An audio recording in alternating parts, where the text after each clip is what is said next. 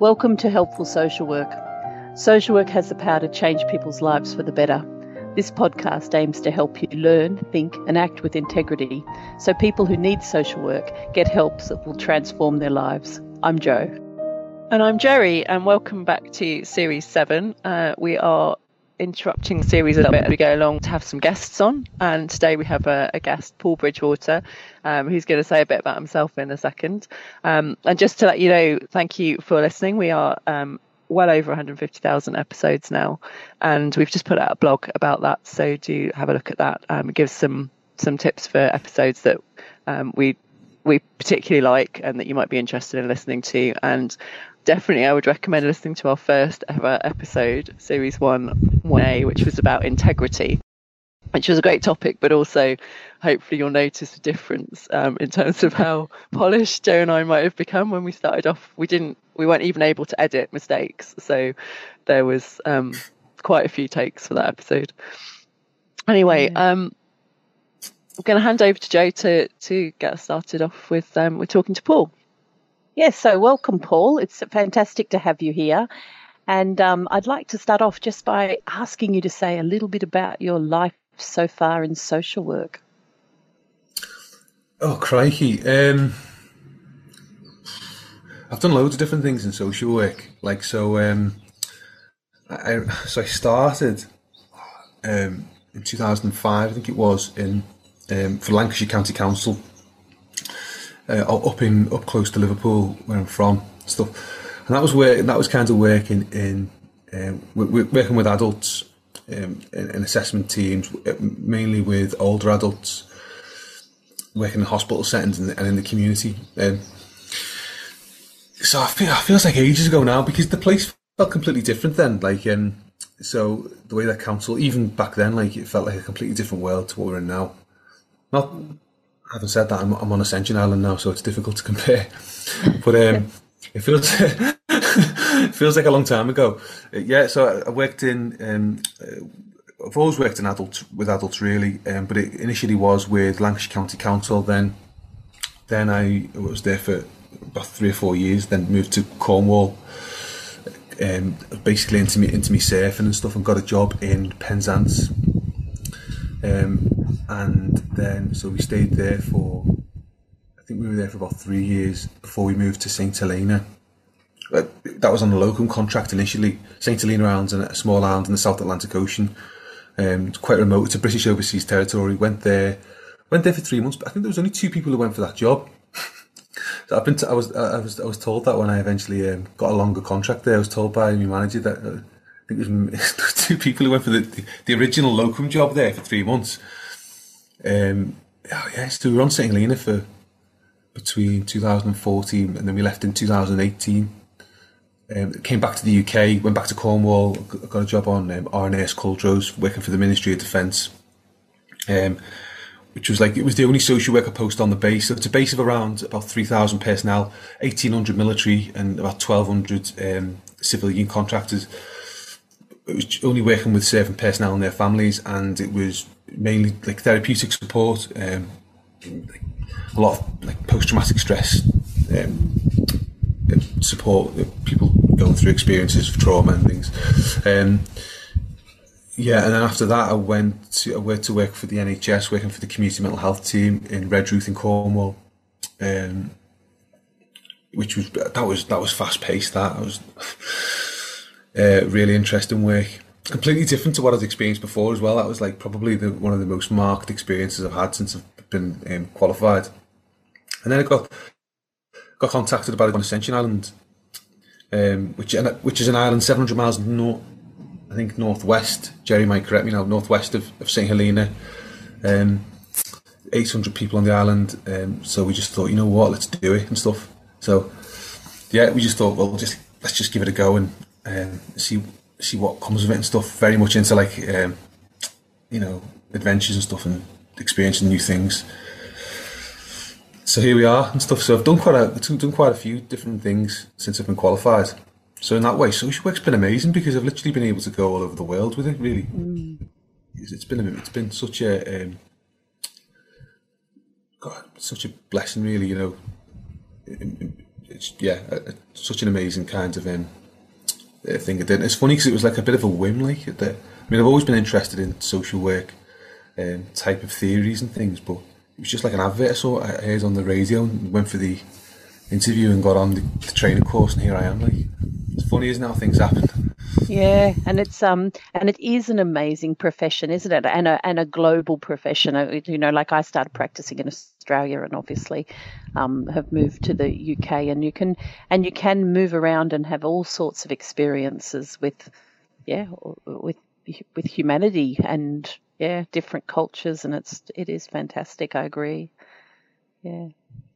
So you're on Ascension Island, Paul, which if people want to go and have a look on the map, they'll find it as a speck in the Atlantic, somewhere between South America and Africa. And that would also explain the sound quality a little bit, because we can hear some of the wind blowing in the background where you are. But with that experience, really varied, of being a social worker on an island, as you are now, as you were on St Helena, being on a military base, being in hospitals and community settings, different councils as well, different parts of England. Just want you to give us a flavour of what you think helpful social work means to you, and you know what a helpful social worker does or can do for people. Crikey, it's a really difficult one. Really, I think can be so many different things, but for me, like, I think understanding, I really think the theory person in their environment, I think, is a really helpful way of looking at an experience that a person's going through. So I think understanding the context and kind of how things have come to be for a person or a community, and that involves looking at what's gone on in the past, what's going on now, and how they've made sense of that. I think for me that's really, really important, but actually critical to understanding I think what a person has experienced. So helpful social work, I think you're never going to get close enough to understand exactly what the person's gone through, but I think you should get as close as you possibly can do to understanding as much as you can about how a person has come to be the way they are, and what they've gone through and how they've made sense of their world and things. So that's I think that's really interesting, particularly because you've been in different contexts. So presumably that would mean kind of delving into the context. If you're a social worker and you move from one place to another, you've really got to then try and understand the new context as well as the context for the individual's life. So it's kind of individual and community context, I guess. Definitely. And what you get is in a lot, especially places where legislations are different, right? So you often get you'll get dominant people within any organisation or any kind of institution. So sometimes you can get social work can get pigeonholed into certain ways of being within a community that might not always be helpful, and might not fit in with the kinds of core ethics and values of the social work role itself. So I think it needs to have an identity that kind of moves across different contexts as well. It's really important. So the whole the issue of human rights is key and kind of underpins the work that we do. But then it's kind of understanding how to increase, I suppose, awareness of the importance of each person's individual human rights, and then how to support on the ground, sometimes in the midst of difficult structures that you might be operating within. That's the thing. So, because I might be working somewhere and be told to, for example, work really closely with the police on something within the community. For example, a piece of vandalism or something that's happened. And we have to think really carefully around how we position ourselves. It's difficult. It's such a difficult role because you don't want to be.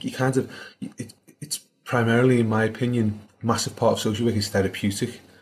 like we want to help. So we need to be trusted. We're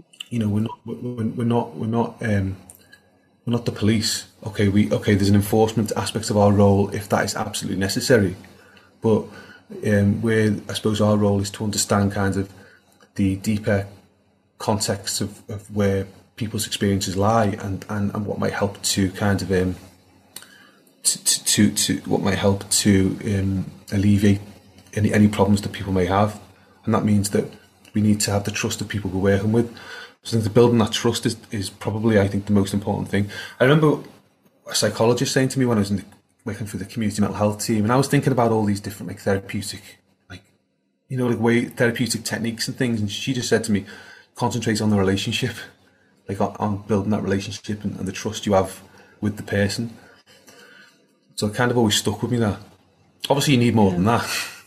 Yeah, no, that's really fascinating actually, that although social work has to respond to the context and the individual, that there's something that transcends that you would take with you wherever you happen to be, that's grounded in the relationship. And I really like the words trust and therapeutic as kind of anchors for what you're trying to do. Because I think people quite often forget that social work is a service in its own right. That we're not just there to arrange other things. We are a therapeutic kind of intervention just by ourselves. Yeah, I think that's a really critical point, actually. That I think that's where you get your most satisfaction in social work, is when you are acting as a relational, therapeutic being, having an encounter with another human being, rather than kind of moving into more administrative or task focused, or kind of, as you say, those almost policing roles that can happen sometimes. And the other thing you said that really struck me was that whole idea of how you uphold human rights in difficult circumstances. That you're working in that context, and that the whole time you have in your head, how you can help somebody thrive and live up to their best potential and have their human rights met. And that's something I always keep in the back of my mind, is kind of how can, is what I'm doing humane and ethical and just when I'm having those encounters. So yeah, thanks. It's and that's how you do helpful social work. I think that was lovely. But can you think from your practice, if you kind of think about your wide experience, a story or something that's stuck in your mind, an example of truly helpful social work where you walked away from an encounter thinking that was actually a really great piece of practice, I made a difference, or someone said to you that was, that was helpful? I'm trying to think. Do you know what? I often feel conflicted, Joe. But I think the times when, I think once you start getting into complex areas around things like, which often you do in social work, things like rights and risks, things like that. So a person's right to live the life they want, and then the risks they may be engaging within. Then I think there's always a conundrum there, and I always find like I'm a little bit pulled on whether my intervention's been helpful or not. It's probably been perhaps a little bit of both in some ways.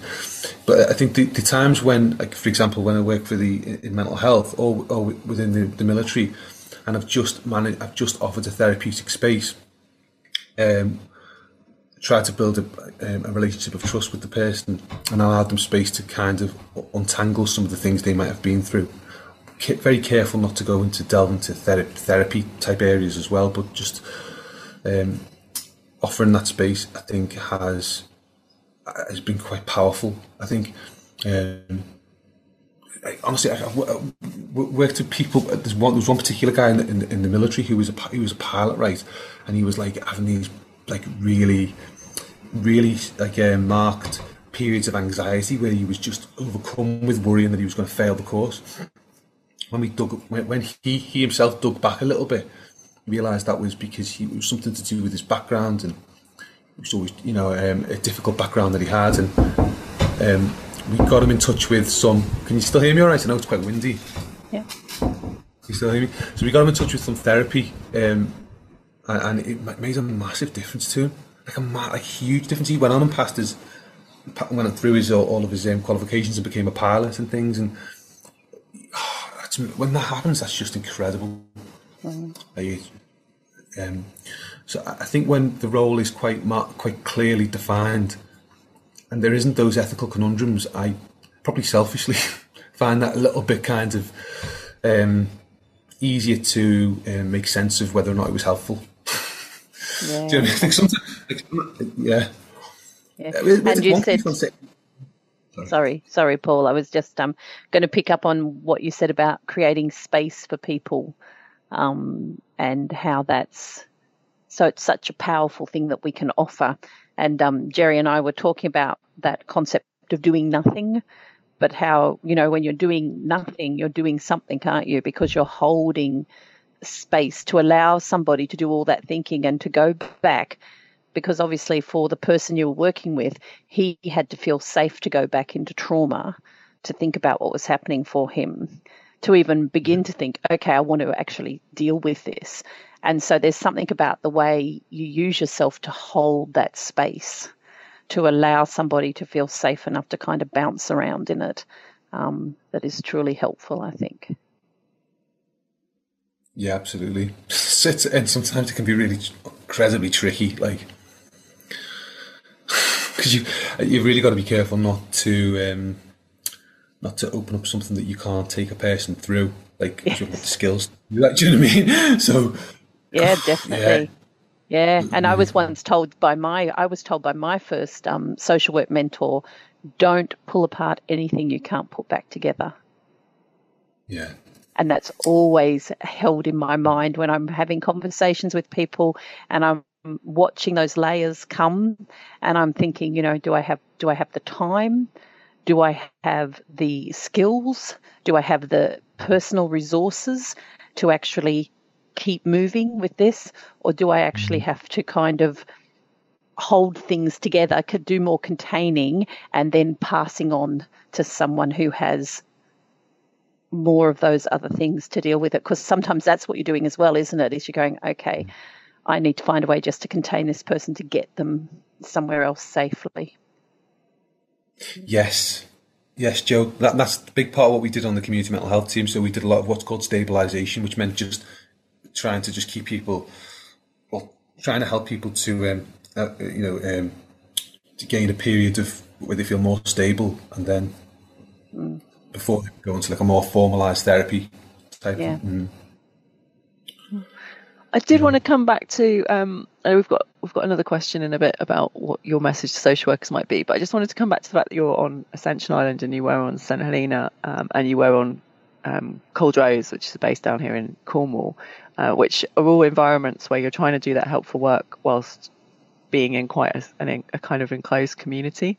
I just wondered if there was anything that you could say about what helpful social work looks like on either a remote or a kind of small or maybe isolated or closed community. I reckon I think, in my opinion, I reckon you've got to get a sense of, you've got to hold the social work identity. But if you can't do anything, I think you've got to do that. You've got to somehow champion and uphold the values of what social work is. So I think you need to hold that awareness of what social work is and isn't close by, I think, at all times, because you will get pulled out of position a lot here in these places. The community see social work in different ways, and of course, you know yourself, Jerry, social work on St Helena and on Ascension has kind of become much more of a community presence, largely in part because of a huge public inquiry that was published in 2015, which led to, because before then there was only there was a part-time social worker here on Ascension, and there was only, I think, 2 social workers on St Helena. Now you've got, I think, something like 12 or something, with a lot. It's much bigger than it was. and I think a large part of that increase in social workers was under the guise of safeguarding. And I think they had this idea of safeguarding on St. Helena and Ascension. It was quite marked. It's quite a marked understanding of safeguarding. Like when I was on St. Helena, people would ring me up and like ask me to fix the roof and stuff. because culturally, it was safeguarding was seen as, well, you're supposed to safeguard the people. You know, it achieved in many ways quite a neat fit culturally, but it was interpreted in quite a distinct way. They had this idea of safeguarding, which meant that the idea of social work was seen in a distinct way as well. So I suppose we had to really kind of work with the community to discuss and talk about how they saw social work and how they wanted social work, what they wanted from a social work service. It was because you haven't really got kind of the legislative spine that you have in the UK, so, which in some ways is helpful because it kind of allows social workers to kind of have a boundary around and have their own distinct identity. Whereas in places like Ascension and St. Helena, and even in the military, which is a different type of, uses different frameworks, social work can be like seen differently, and there's different expectations on social workers as well, which can pull us out of position. Things. So I think that's really interesting because I think it is a microcosm of the bigger picture for social work, which is that we've got an identity. It is a flexible and creative identity, but it has some core aspects about it, and we're constantly in dialogue about what social work is and what it isn't, and what it can do and what it can't, and where it's helpful and where it isn't. And in some of the environments you're talking about, you're actually able to have that conversation with the community in a way that really social work in England needs to have that conversation with the whole electorate, but we don't tend to get the chance, so it can be misunderstood. That's exactly what I was just thinking, Jerry. As Paul was saying it, I was thinking this is exactly the type of dialogues that local authorities need to be having really clearly with their communities, so that there's a really good understanding of the type of social work and the expectations, because I think that would just be so much more healthy and helpful. And as you say, Paul, to have a kind of clear idea of what social work is in terms of values and ethics and those kind of things. So you've got something you can offer people that you don't that's fundamental is important as well, isn't it? Because otherwise, as you say, it could just be pulled into so many different shapes. Yet it is, there are fundamental underpinning ethics in social work around human rights, around social justice, that really matter. It sounds as if you had the chance as well in some of those dialogues to talk about the way that social work interacts with that particular community's culture as well, so that it needs to kind of respond to history and expectations and dynamics between the people involved as well, which is something that we're trying to do everywhere, but don't necessarily have that kind of dialogue open to us in quite the same way. Oh yeah, it's big time, Jerry. Yeah, absolutely. I mean, that's the thing, isn't it? It's so St. Helena is a late colonial territory and stuff. So there's all the history that influences kind of how St. Helenians how they kind of make sense of things as well. And, social work's a part of that, really. Yeah, that's what I mean. Like, it's just, I suppose, it's understanding all of the historical, social, cultural types of influences on, and the generational trauma as well that comes with a lot of difficult history that people have gone through. This is all absolutely critical to kind of being able to help, I suppose.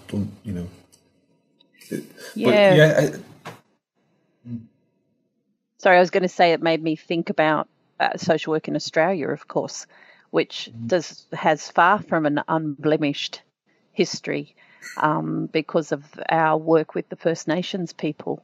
and particularly social work's role in the removal of Aboriginal children from their home, and that whole stolen generation work, and the amount of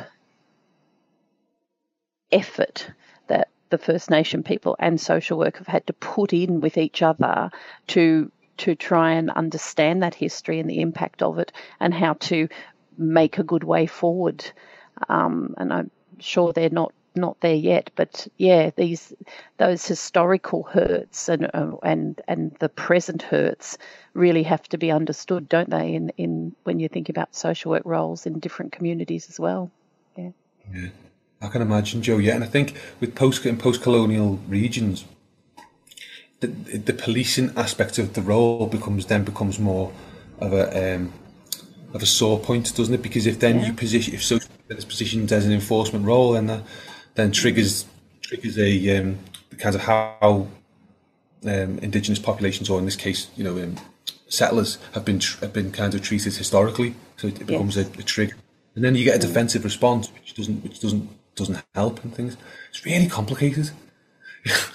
It is, and that's why it's great to have these opportunities to actually discuss it and think about it, because it's impacting on all of our roles as social workers, and so being able to just stop and think, yes, I can see my role in one way now, but behind me is all the actions taken by authority and social work over generations, not just my intentions. It's what you carry with you. Yeah, absolutely. Yeah, 100%. Yes, it's not enough to just intend to be helpful, is it? You can actually cause difficulties inadvertently if you don't know or don't try to understand the context. And places are very different, Jerry. And like for example here on Ascension, kids are always playing out on the road and stuff like that. So, but the roads are the roads are quiet. They're like you very rarely get traffic on the roads here. So you often find, and it was the same on St Helena, that the kids will be walking up and down the road and playing up the hills and things like that. And that took me. It's been something that I've noticed. It is different to where I was living before I came out here. So, we're generally speaking, kids don't seem to play out as much anymore. Do you know what I mean? They mainly they go to school. They may go to a club and they'll come back and stay in or whatever. Whereas this feels like when I was growing up in Liverpool in the 80s, we were always out on the estate. It kind of reminds me a little bit of that. So I'll come back from work and the kids will come knock around, and because my 3 kids are here as well, and they'll shout over the gate, you come out to play. Go out to play. Okay, yeah, go out to play. And so it's just different. Like it's just in some ways quite nostalgic. You have to understand those differences if you're trying to weigh up risk. Of course, yeah. Yeah, absolutely, yeah, because then you've got the knock on of things like how safe are the kids on the road, things like the traffic and things like that. So these type of conundrums you're always kind of working through, in places like Ascension and St Helena. Because it is just a really different kind of way of living, really. So we've got a final question for you, which is about what your message to social workers would be from your experience. You can have more than one message if you want to. What do you think are the important things to kind of pass on to other social workers? I think stay close to the to the ethics of what we do. I'd say is really important, and and what we're trying to the kind of the idea that social work is a profession that is intended to help and to understand. So I think to help and to understand and to stick with the core ethics of what we do, I think is really, really important and stuff. Those core human rights, the idea that we all should enjoy the same protected human rights, no matter where we live, who we are. We should all be able to have those rights protected, and that should be kind of this. I think massively should underpin everything that we do, really. Stuff.